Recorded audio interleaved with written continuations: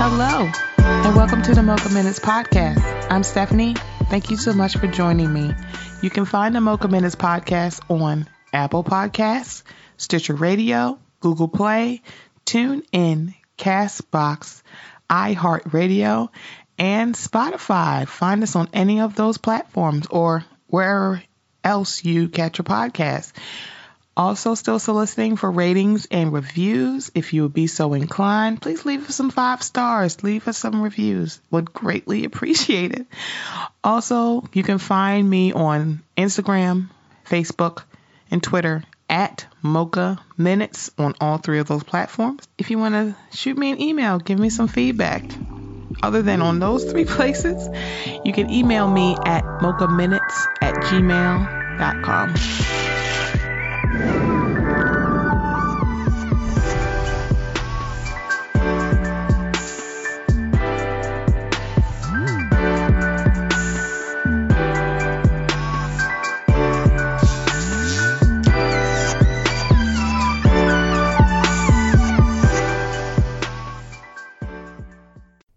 Hey everybody, this is Stephanie. Thank you so much for joining me. I don't have a guest this week. I wrestled with actually recording an episode for several reasons. The first reason being that you will be hearing this episode the day of the inauguration. It'll be out on Wednesday as opposed to Tuesday. So that was one of the reasons. This is the last weekend before the inauguration, was the last weekend of one of the, if not the most terrible administrations of our country coming to an end. In the last few weeks, we have seen just disgusting behavior from the administration that is supposed to be governing the entire country, not just the white part of the country, but also from people who were their supporters, that in 2016 told so many of us that had voted for Hillary Clinton and or a third party that when Trump won, we should just suck it up, and you guys need to just, he won. Respect the results. So to see literally those same people turn around and tell us that the only way that Biden could have won is if you guys cheated was far and away the biggest example of how white supremacy, racism, xenophobia still runs rampant in our country. It just doesn't look as plain as it did with a Klan group marching down a busy highway in the middle of broad daylight. It's been mentally heavy for years for a lot of people, myself included.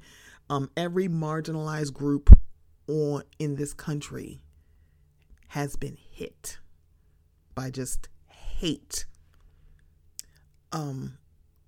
We dealt with an administration that revved up their base so much that the president of the United States encouraged people to come to Washington, D.C. and disrupt the Electoral College vote confirmation. This is the person that y'all think should run your country, because if he is sitting in that seat, that means you guys can go unchecked. And that is not how this is going. Joe Biden will be sworn in at 10 a.m. And so will Kamala Harris. And then the real fun begins, because not only did this administration be an embarrassment to our country for 4 years, they are breaking traditions. There was no peaceful transfer of power. The sitting occupant of the White House has said that he is not going to attend the inauguration. History making. Oh, and also he's providing another historical reference. He has been impeached in the House not once, but twice. And the reason why he hasn't been removed from office is because the Senate, which is now being ran by the majority leader, Mitch McConnell, said they would not go back into session until after the inauguration. So that's why he was still in office, for everybody who doesn't know. The House votes to impeach. The Senate votes on removal from office, for everybody who didn't know. So I struggled. And then to add to the struggle were some of the same people spouting racist rhetoric, xenophobic, homophobic, misogynistic, transphobic, any phobia or ism that you can find. They were spouting. They decided to use out of context quotes from Martin Luther King Jr. When it comes to our great ones, our great heroes, our icons, especially our civil rights icons, you will watch white people act like everybody liked them, that everybody was behind their message. They did it with Muhammad Ali, literally forgetting that he got death threats. They took his medals back. He was a pariah. And now, 20, 30 years later, a lot of white athletes, a lot of white people love to quote Muhammad Ali as if he wasn't hated. They do the same thing with Martin Luther King Jr. We are acting like he wasn't arrested 29 times. Some of those times in a suit. We're under this impression that he wasn't on the FBI's most watched list. The FBI doesn't watch you if you're a good person. Hence why I'm not on the FBI watch list. And also, Martin Luther King Jr. did not die for civil rights. He was assassinated because he deigned to fight and say black people deserve better.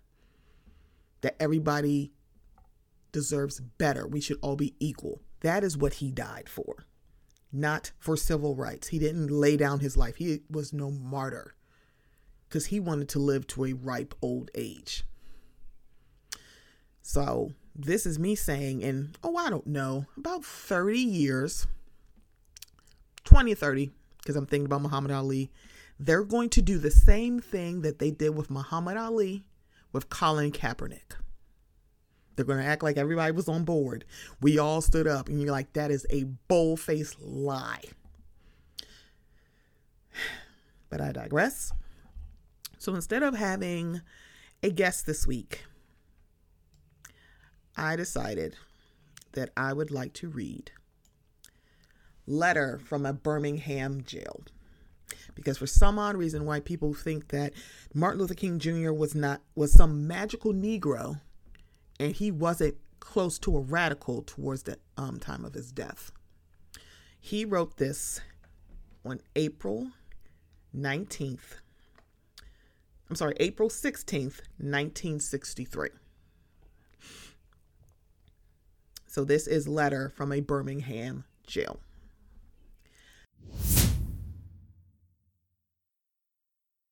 My dear fellow clergymen, while confined here in the Birmingham City Jail, I came across your recent statement calling my present activities unwise and untimely, quote unquote.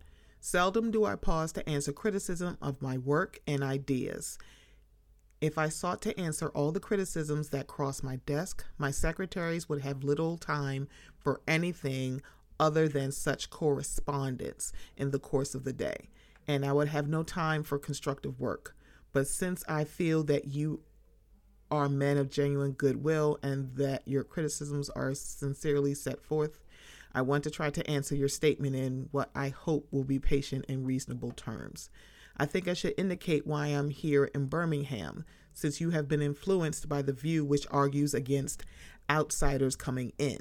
I have the honor of serving as president of the Southern Christian Leadership Conference, an organization operating in every southern state with headquarters in Atlanta, Georgia. We have some 85 affiliated organizations across the South, and one of them is the Alabama Christian Movement for Human Rights. Frequently, we share staff, educational, and financial resources with our affiliates. Several months ago, the affiliate here in Birmingham asked us to be on call to engage in a nonviolent direct action program if such were deemed necessary. We readily consented, and when the hour came, we lived up to our promise. So I, along with several members of my staff, am here because I was invited here. I'm here because I have organizational ties here. But more basically, I am in Birmingham because injustice is here. Just as the prophets of the 8th century BC left their villages and carried their "Thus saith the Lord" far beyond the boundaries of their hometowns, and just as the Apostle Paul left his village of Tarsus and carried the gospel of Jesus Christ to the far corners of the Greco-Roman world, so am I compelled to carry the gospel of freedom beyond my own hometown. Like Paul, I must constantly respond to the Macedonian call for aid.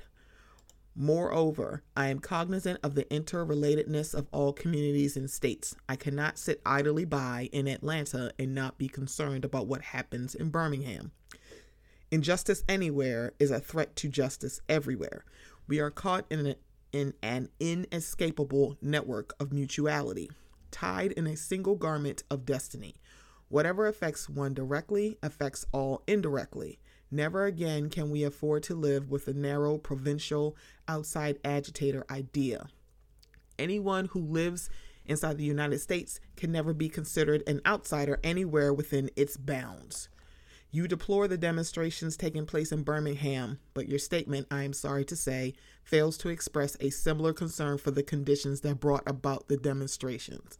I am sure that none of you would want to rest content with a superficial kind of social analysis that deals merely with effects and does not grapple with underlying causes. It is unfortunate that demonstrations are taking place in Birmingham, but it is even more unfortunate that the city's white power structure left the Negro community with no alternative. In any nonviolent campaign, there are 4 basic steps: collection of the facts to determine whether injustices exist, negotiation, self-purification, and direct action. We have gone through all these steps in Birmingham. There can be no gainsaying the fact that racial injustice engulfs this community. Birmingham is probably the most thoroughly segregated city in the United States. Its ugly record of brutality is widely known. Negroes have experienced grossly unjust treatment in the courts. There have been more unsolved bombings of Negro homes and churches in Birmingham than any other city in the nation. These are the hard, brutal facts of the case. On the basis of these conditions, Negro leaders sought to negotiate with the city fathers, but the latter consistently refused to engage in good faith negotiations. Then, last September, came the opportunity to talk with leaders of Birmingham's economic community. In the course of the negotiations, certain promises were made by the merchants, for example, to remove the store's humiliating racial signs. On the basis of these promises, the Reverend Fred Shuttlesworth and the leaders of the Alabama Christian Movement for Human Rights agreed to a moratorium on all demonstrations. As the weeks and months went by, we realized that we were the victims of a broken promise. A few signs, briefly removed, returned. The others remained. As in so many past experiences, our hopes have been blasted and the shadow of deep disappointment settled upon us. We had no alternative except to prepare for direct action, whereby we would present our very bodies as a means of laying our case before the conscience of the local and the national community. Mindful of the difficulties involved, we decided to undertake a process of self-purification. We began a series of workshops on nonviolence, and we repeatedly asked ourselves, are you able to accept blows without retaliating? Are you able to endure the ordeal of jail? We decided to schedule our direct action program for the Easter season, realizing that except for Christmas, This is the main shopping period of the year. Knowing that a strong economic withdrawal program would be the byproduct of direct action, we felt that this would be the best time to bring pressure to bear on the merchants for the needed change. Then it occurred to us that Birmingham's mayoral election was coming up in March, and we speedily decided to postpone action until after Election Day. When we discovered that the Commissioner of Public Safety, Eugene Bull Connor, had piled up enough votes to be in the runoff, we decided again to postpone action until the day after the runoff so that the demonstrations could not be used to cloud the issues. Like many others, we waited to see Mr. Connor defeated, and to this end, we endured postponement after postponement. Having aided in this community need, we felt that our direct action program could be delayed no longer. You may well ask, why direct action? Why sit-ins, marches, and so forth? Isn't negotiation a better path? You are quite right in calling for negotiation. Indeed, this is the very purpose of direct action. Nonviolent direct action seeks to create such a crisis and foster such a tension that a community which has constantly refused to negotiate is forced to confront the issue. It seeks so to dramatize the issue that it can no longer be ignored. My citing the creation of tension as part of the work of the nonviolent resistor may sound rather shocking, but I must confess that I'm not afraid of the word tension. I have earnestly opposed violent tension, but there is a type of constructive nonviolent tension which is necessary for growth. Just as Socrates felt that it was necessary to create a tension in the mind so that individuals could rise from the bondage of myths and half-truths to the unfettered realm of creative analysis and objective appraisal, so must we see the need for nonviolent gadflies to create the kind of tension in society that will help men rise from the dark depths of prejudice and racism to the majestic heights of understanding and brotherhood. The purpose of our direct action program is to create a situation so crisis-packed that it will inevitably open the door to negotiation. I therefore concur with you in your call for negotiation. Too long has our beloved Southland been bogged down in a tragic effort to live in monologue rather than dialogue. One of the basic points in your statement is that the action that I and my associates have taken in Birmingham is untimely. Some have asked, why didn't you give the new city administration time to act? The only answer that I can give to this query is that the new Birmingham administration must be prodded about as much as the outgoing one before it will act. We are sadly mistaken if we feel that the election of Albert Boutwell as mayor will bring the millennium to Birmingham. While Mr. Boutwell is a much more gentle person than Mr. Connor, they are both segregationists, dedicated to maintenance of the status quo. I have hope that Mr. Boutwell will be reasonable enough to see the futility of massive resistance to desegregation, but he will not see this without pressure from devotees of civil rights. My friends, I must say to you that we have not made a single gain in civil rights without determined legal and nonviolent pressure. Lamentably, it is an historical fact that privileged groups seldom give up their privileges voluntarily. Individuals may see the moral light and voluntarily give up their unjust posture, but as Reinhold Niebuhr has reminded us, groups tend to be more immoral than individuals. We know through painful experience that freedom is never voluntarily given by the oppressor. It must be demanded by the oppressed. Frankly, I have yet to engage in a direct action campaign that was quote-unquote well-timed in the view of those who have not suffered unduly from the disease of segregation. For years now, I have heard the word wait. It rings in the ear of every Negro with piercing familiarity. This wait has almost always meant never. We must come to see, with one of our distinguished jurists, that justice too long delayed is justice denied.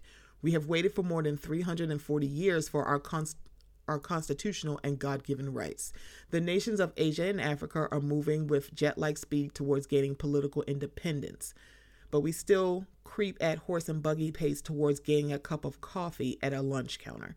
Perhaps it is easy for those who have never felt the stinging darts of segregation to say, wait. But when you have seen vicious mobs lynch your mothers and fathers at will, and drown your sisters and brothers at whim. When you have seen hate-filled policemen curse, kick, and even kill your black brothers and sisters. When you see the vast majority of your 20 million Negro brothers smothering in an airtight cage of poverty in the midst of an affluent society. When you suddenly find your tongue twisted and your speech stammering as you seek to explain to your 6-year-old daughter why she can't go to the public amusement park that has just been advertised on television, and see tears welling up in her eyes when she is told that Funtown is closed to colored children, and see ominous clouds of inferiority beginning to form in her little mental sky, and see her beginning to distort her personality by developing an unconscious bitterness towards white people, when you have to concoct an answer for a 5-year-old son who is asking, "Daddy, why do white people treat colored people so mean?"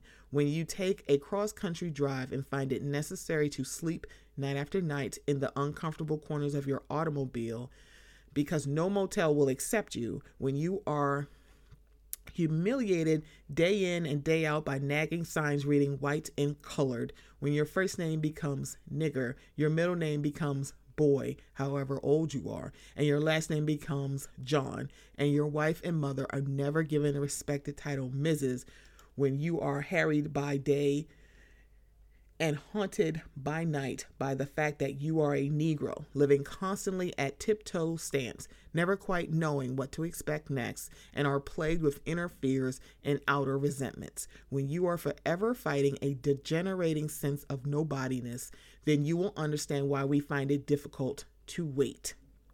There comes a time when the cup of endurance runs over, and men are no longer willing to be plunged into the abyss of despair. I hope, sirs, you can understand our legitimate and unavoidable impatience. You express a great deal of anxiety over our willingness to break laws. This is certainly a legitimate concern, since we so diligently urge people to obey the Supreme Court's decision of 1954, outlawing segregation in the public schools. At first glance, it may seem rather paradoxical for us consciously to break laws. One may well ask, how can you advocate breaking some laws and obeying others? The answer lies in the fact that there are two types of laws, just and unjust. I will be the first to advocate obeying just laws. One has not only a legal but a moral responsibility to obey just laws. Conversely, one has a moral responsibility to disobey unjust laws. I would agree with St. Augustine that an unjust law is no law at all. Now, what is the difference between the two? How does one determine whether a law is just or unjust? A just law is a man-made code that squares with the moral law or the law of God. An unjust law is a code that is out of harmony with the moral law. To put it in terms of St. Thomas Aquinas, an unjust law is a human law that is not rooted in eternal law and natural law. Any law that uplifts human personality is just. Any law that degrades human personality is unjust. All segregation statutes are unjust because segregation distorts the soul and damages the personality. It gives the segregator a false sense of superiority, and the segregated a false sense of inferiority. Segregation, to use the terminology of the Jewish philosopher Martin Buber, substitutes an I-it relationship for an I-thou relationship and ends up relegating persons to the status of things. Hence, segregation is not only politically, economically, and sociologically unsound, it is morally wrong and sinful. Paul Tillich has said that sin is separation. Is not segregation an existential expression of man's tragic separation? His awful estrangement, his terrible sinfulness. Thus, it is that I can urge men to obey the 1954 decision of the Supreme Court, for it is morally right, and I can urge them to disobey segregation ordinances, for they are morally wrong. Let us consider a more concrete example of just and unjust laws. An unjust law is a code that a numerical or power majority group compels a minority group to obey but does not make binding on itself. This is difference made legal. By the same token, a just law is a code that a majority compels a minority to follow and that it is willing to follow itself. This is sameness made legal. Let me give another explanation. A law is unjust if it is inflicted on a minority that, as a result of being denied the right to vote, had no part in enacting or devising the law. Who can say that the legislator of Alabama, which set up that state's segregation laws, was democratically elected? Throughout Alabama, all sorts of devious methods are used to prevent Negroes from becoming registered voters, and there are some counties in which, even though Negroes constitute a majority of the population, not a single Negro is registered. Can any law enacted under such circumstances be considered democratically structured? Sometimes a law is just on its face and unjust in its application. For instance, I have been arrested on a charge of parading without a permit. Now, there's nothing wrong in having an ordinance which requires a permit for a parade. But such an ordinance becomes unjust when it is used to maintain segregation and to deny citizens the First Amendment privilege of peaceful assembly and protest. I hope you are able to see the distinction I am trying to point out. In no sense do I advocate evading or defying the law, as would the rabid segregationists. That would lead to anarchy. One who breaks an unjust law must do so openly, lovingly, and with a willingness to accept the penalty. I submit that an individual who breaks a law that conscience tells him is unjust and who willingly accepts the penalty of imprisonment in order to arouse the conscience of the community over its injustice is in reality expressing the highest respect for law. Of course, there is nothing new about this kind of civil disobedience. It was evidenced sublimely in the refusal of Shadrach, Meshach, and Abednego to obey the laws of Nebuchadnezzar on the grounds that a higher moral law was at stake. It was practiced superbly by the early Christians who were willing to face hungry lions and the excruciating pain of chopping blocks rather than submit to certain unjust laws of the Roman Empire. To a degree, academic freedom is a reality today because Socrates practiced civil disobedience. In our own nation, the Boston Tea Party represented a massive act of civil disobedience. We should never forget that everything Adolf Hitler did in Germany was quote-unquote legal, and everything the Hungarian freedom fighters did in Hungary was quote-unquote illegal. It was quote-unquote illegal to aid and comfort a Jew in Hitler's Germany. Even so, I'm sure that had I lived in Germany at the time, I would have aided and comforted my Jewish brothers. If today I lived in a communist country where certain principles dear to the Christian faith are suppressed, I would openly advocate disobeying that country's anti-religious laws. I must make two honest confessions to you, my Christian and Jewish brothers. First, I must confess that over the past few years, I have been gravely disappointed with the white moderate. I've almost reached the regrettable conclusion that the Negro's greatest stumbling block in his stride toward freedom is not the white citizen's counselor or the Ku Klux Klanner, but the white moderate, who is more devoted to quote-unquote order than to justice, who prefers a negative peace, which is the absence of tension, to a positive peace, which is the presence of justice, who constantly says, I agree with you in the goal you seek, but I cannot agree with your methods of direct action, who paternalistically believes he can set the timetable for another man's freedom, who lives by a mythical concept of time, and who constantly advises the Negro to wait for a quote-unquote more convenient season. Shallow understanding from people of good will is more frustrating than absolute misunderstanding from people of ill will. Lukewarm acceptance is much more bewildering than outright rejection.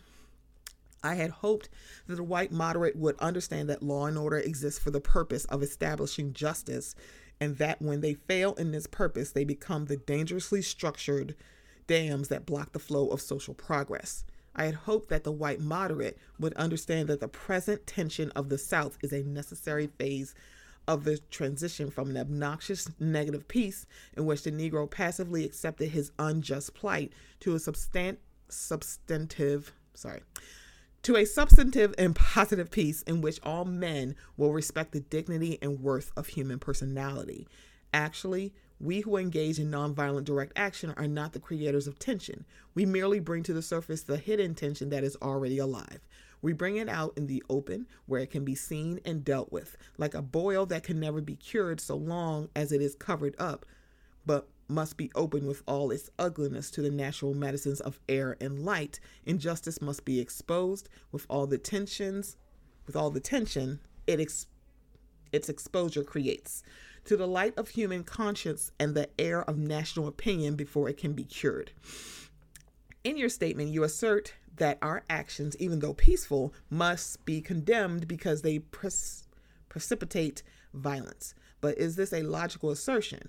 Isn't this like condemning a robbed man because his possession of money precipitated the evil act of robbery? Isn't this like condemning Socrates because his unswerving commitment to truth and his philosophical inquiries precipitated the act by the misguided populace in which they made him drink hemlock? Isn't this like condemning Jesus because his unique God consciousness and never ceasing devotion to God's will precipitated the evil act of crucifixion? We must come to see that, as the federal courts have consistently affirmed, it is wrong to urge an individual to cease his efforts to gain his basic constitutional rights, because the quest may precipitate violence. Society must protect the robbed and punish the robber. I had also hoped that the white moderate would reject the myth concerning time in relation to the struggle for freedom. I have just received a letter from a white brother in Texas. He writes, "All Christians know that the colored people will receive equal rights eventually, but it is possible that you are in too great a religious hurry. It has taken Christianity almost 2,000 years to accomplish what it has. The teachings of Christ take time to come to earth." Such an attitude stems from a tragic misconception of time, that the strangely irrational notion that there is something in the very flow of time that will inevitably cure all ills. Actually, time itself is neutral. It can be used either destructively or constructively. More and more, I feel that the people of ill will have used time much more effectively than the people of goodwill. We will have to repent in this generation, not merely for the hateful words and actions of the bad people, but for the appalling silence of the good people. Human progress never rolls in on wheels of inevitability. It comes through the tireless efforts of men willing to be co-workers with God, and without this hard work, time itself becomes an ally of the forces of social stagnation. We must use time creatively, in the knowledge that the time is always ripe to do right. Now is the time to make real the promise of democracy and transform our pending national elegy into a creative psalm of brotherhood. Now is the time to lift our national policy from the quicksand of racial injustice to the solid rock of human dignity. You speak of our activity in Birmingham as extreme. At first, I was rather disappointed that fellow clergymen would see my nonviolent efforts as those of an extremist. I began thinking about the fact that I stand in the middle of two opposing forces in the Negro community.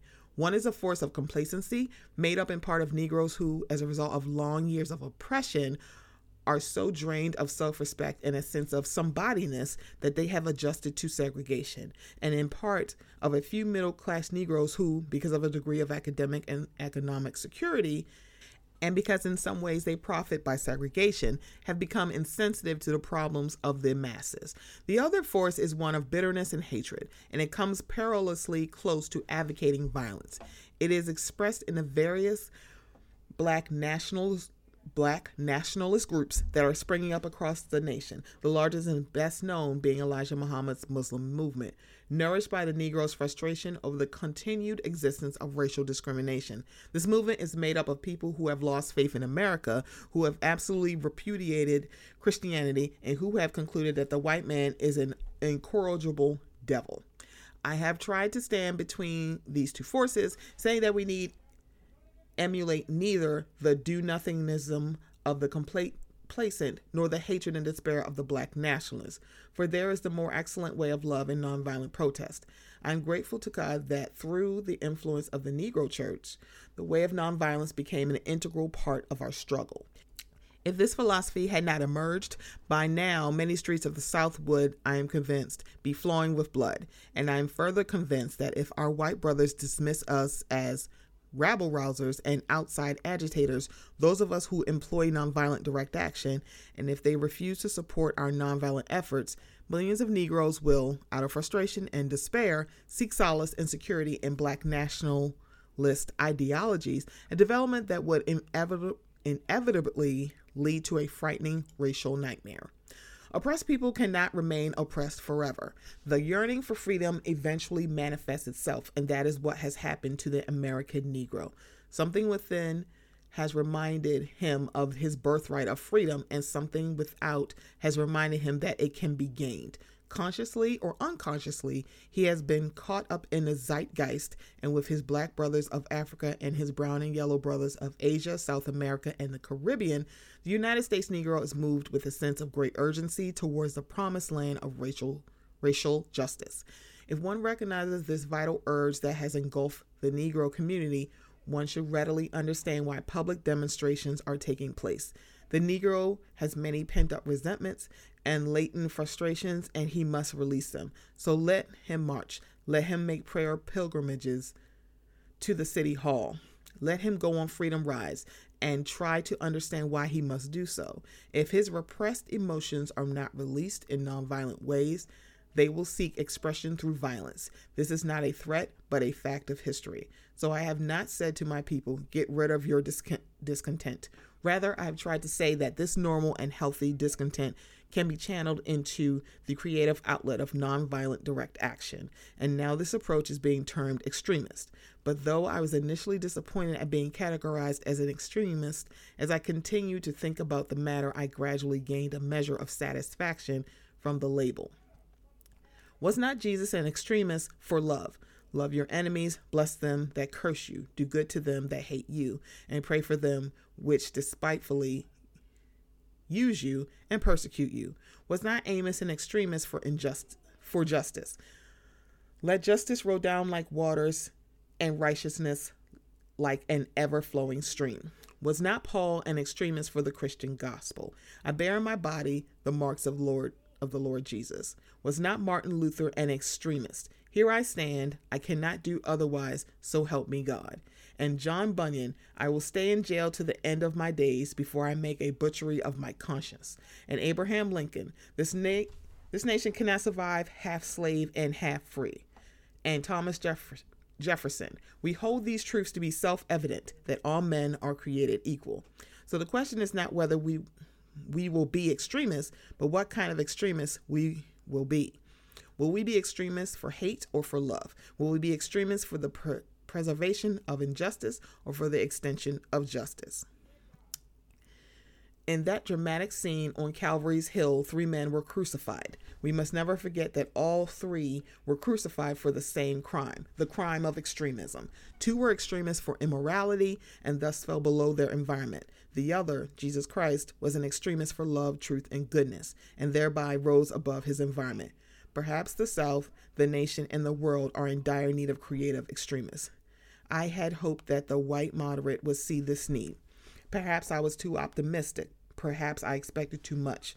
I suppose I should have realized that few members of the oppressor race can understand the deep groans and passionate yearnings of the oppressed race. And still fewer have the vision to see that injustice must be rooted out by strong, persistent, and determined action. I am thankful, however, that some of our white brothers in the South have grasped the meaning of this social revolution and committed themselves to it. They are still all too few in quantity, but they are big in quality. Some, such as Ralph McGill, Lillian Smith, Harry Golden, James McBride Dabbs, Ann Braden, and Sarah Patton Boyle have written about our struggle in eloquent and prophetic terms. Others have marched with us down nameless streets of the South. They have languished in filthy, roach-infested jails, suffering the abuse and brutality of policemen who view them as dirty nigger lovers. Unlike so many of their moderate brothers and sisters, they have recognized the urgency of the moment and sensed the need for powerful action antidotes to combat the disease of segregation. Let me take note of my other major disappointment.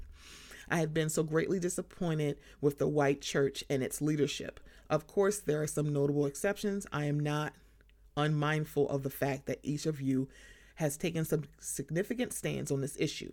I commend you, Reverend Stallings, for your Christian stand on this past Sunday and welcoming Negroes to your worship service on a non-segregated basis. I commend the Catholic leaders of this state for integrating Spring Hill College several years ago. But despite these notable exceptions, I must honestly reiterate that I have been disappointed with the church. I do not say this as one of those negative critics who can always find something wrong with the church. I say this as a minister of the gospel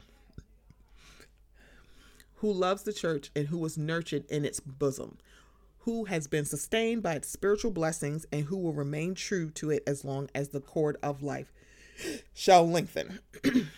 When I was suddenly catapulted into the leadership of the bus protest in Montgomery, Alabama, a few years ago, I felt we would be supported by the white church. I felt that the white ministers, priests, and rabbis of the South would be among our strongest allies. Instead, some have been outright opponents, refusing to understand the freedom movement and misrepresenting its leaders. All too many others have been more cautious than courageous and have remained silent behind the anesthetizing security of stained glass windows. In spite of my shattered dreams, I came to Birmingham with the hope that the white religious leadership of this community would see the justice of our cause and with deep moral concern would serve as the channel through which our great grievances could reach the power structure. I had hoped that each of you would understand, but again, I have been disappointed. I've heard numerous Southern religious leaders admonish their worshipers to comply with a desegregation decision because it is the law. But I have longed to hear white ministers declare, follow this decree because integration is morally right and because the Negro is your brother. In the midst of blatant injustices inflicted upon the Negro, I have watched white churchmen stand on the sideline and mouth pious irrelevancies and sanctimonious trivialities. In the midst of a mighty struggle to rid our nation of racial and economic injustice, I have heard many ministers say those are social issues with which the gospel has no real concern. And I have watched many churches commit themselves to a completely otherworldly religion which makes a strange, unbiblical distinction between body and soul, between the sacred and the secular.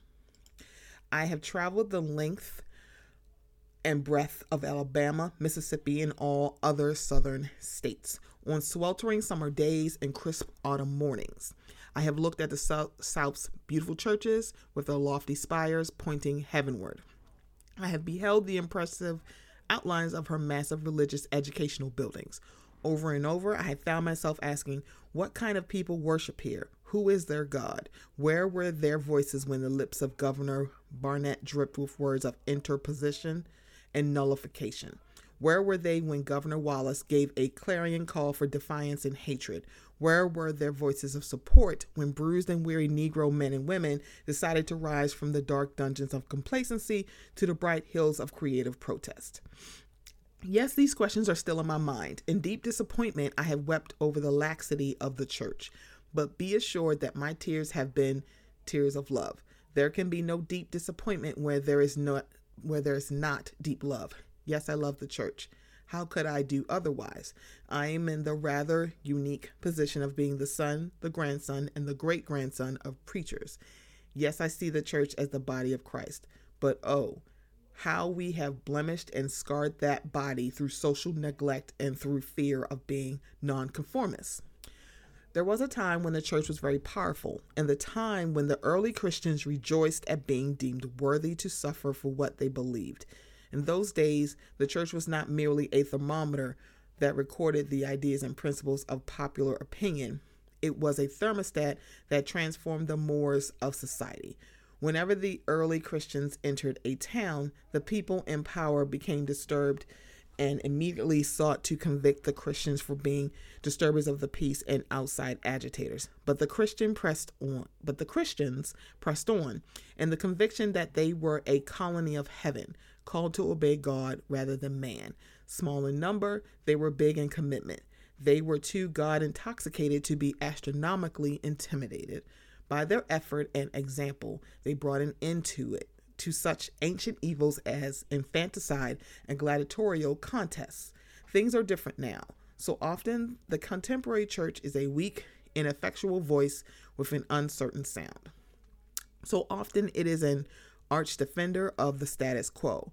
Far from being disturbed by the presence of the church, the power structure of the average community is consoled by the church's silent and often even vocal sanction of things as they are. But the judgment of God is upon the church as never before. If today's church does not recapture the sacrificial spirit of the early church, it will lose its authenticity, forfeit the loyalty of millions, and be dismissed as an irrelevant social club with no meaning for the 20th century. Every day I meet young people whose disappointment with the church has turned into outright disgust. Perhaps I have once again been too optimistic. Is organized religion too inextricably bound to the status quo to save our nation and the world? Perhaps I must turn my faith to the inner spiritual church, the church within the church, as the true ecclesia and the hope of the world. But again, I am thankful to God that some noble souls from the ranks of organized religion have broken loose from the paralyzing chains of conformity and joined us as active partners in the struggle for freedom. They have left their secure congregations and walked the streets of Albany, Georgia with us. They have gone the highways of the South on torturous rides for freedom. Yes, they have gone to jail with us. Some have been dismissed from their churches, have lost the support of their bishops and fellow ministers, but they have acted in the faith that right defeated is stronger than evil triumphant. Their witness has been the spiritual salt that has preserved the true meaning of the gospel in these troubled times. They have carved a tunnel of hope through the dark mountain of disappointment. I hope the church as a whole will meet the challenge of this decisive hour. But even if the church does not come to the aid of justice, I have no despair about the future. I have no fear about the outcome of our struggle in Birmingham, even if our motives are at present misunderstood. We will reach the goal of freedom in Birmingham and all over the nation, because the goal of America is freedom. Abused and scorned though we may be, our destiny is tied up with America's destiny. Before the Pilgrims landed at Plymouth, we were here. Before the pen of Jefferson etched the majestic words of the Declaration of Independence across the pages of history, we were here. For more than 2 centuries, our forebears labored in this country without wages. They made cotton king. They built the homes of their masters while suffering gross injustice and shameful humiliation. And yet, out of a bottomless vitality, they continue to thrive and develop. If the inexpressible cruelties of slavery could not stop us, the opposition we now face will surely fail. We will win our freedom because the sacred heritage of our nation and the eternal will of God are embodied in our echoing demands. Before closing, I feel impelled to mention one other point in your statement that has troubled me profoundly. You warmly commended the Birmingham police force for keeping order and preventing violence. I doubt that you would have so warmly commended the police force if you had seen its dogs sinking their teeth into unarmed, nonviolent Negroes. I doubt that you would so quickly commend the policemen if you were to observe their ugly and inhumane treatment of Negroes here in the city jail. If you were to watch them push and curse old Negro women and young Negro girls, if you were to see them slap and kick old Negro men and young boys, if you were to observe them, as they did on 2 occasions, refuse to give us food because we wanted to sing our grace together, I cannot join you in your praise of the Birmingham Police Department. It is true that the police have exercised a degree of discipline in handling the demonstrators. In this sense, they have conducted themselves rather, quote-unquote, non-violently in public. But for what purpose? To preserve the evil system of segregation. Over the past few years, I've consistently preached that nonviolence demands that the means we use must be as pure as the ends we seek. I've tried to make clear that it is wrong to use immoral means to attain moral ends. But now I must affirm that it is just as wrong, or perhaps even more so, to use moral means to preserve immoral ends. Perhaps Mr. Connor and his policemen have been rather nonviolent in public, as was Chief Pritchett in Albany, Georgia. But they have used the moral means of nonviolence to maintain the immoral end of racial injustice. As T.S. Eliot has said, the last temptation is the greatest treason, to do the right deed for the wrong reason. I wish you had commended the Negro sit-inners and demonstrators of Birmingham for their sublime courage, their willingness to suffer, and their amazing discipline in the midst of great provocation. One day the South will recognize its real heroes. They will be the James Merediths, with the noble sense of purpose that enables them to face jeering and hostile mobs, and with the agonizing loneliness that characterizes the life of the pioneer. They will be old, oppressed, battered Negro women, symbolized in a 72-year-old woman in Montgomery, Alabama, who rose up with a sense of dignity and with her people decided not to ride segregated buses, and who responded with ungrammatical profundity to one who inquired about her weariness. My feet is tired, but my soul is at rest. They will be the young high school and college students, young ministers of the gospel, and a host of other elders, courageously and nonviolently sitting in at lunch counters and willingly going to jail for conscience sake. One day the South will know that when these disinherited children of God sat down at lunch counters, they were in reality standing up for what is best in the American dream and for the most sacred values of our Judeo-Christian heritage, thereby bringing our nation back to those great wells of democracy which were dug deep by the founding fathers in the formulation of the Constitution and the Declaration of Independence. Never before have I written so long a letter. I'm afraid it is much too long to take your precious time. I can assure you that it would have been much shorter if I had been writing from a comfortable desk, but what else can one do when he is alone in a narrow jail cell other than write long letters, think long thoughts, and pray long prayers? If I have said anything in this letter that overstates the truth and indicates an unreasonable impatience, I beg you to forgive me. If I have said anything that understates the truth and indicates my having a patience that allows me to settle for anything less than brotherhood, I beg God to forgive me. I hope this letter finds you strong in the faith.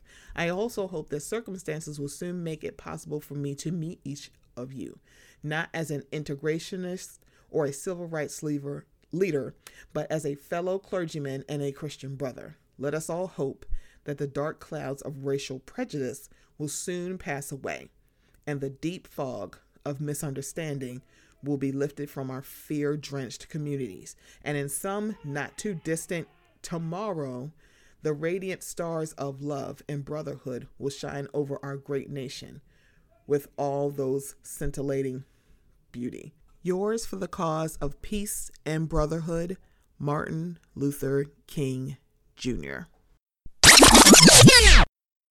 How long will it take? Somebody's asking, how long will prejudice blind the visions of men? I come to say to you this afternoon, however difficult the moment, yes, sir, however frustrating the hour, it will not be long, no, because truth crushed earth will rise again. Yes, sir. How long? Not long. Yes, sir. Because no lie can live forever. Yes, sir.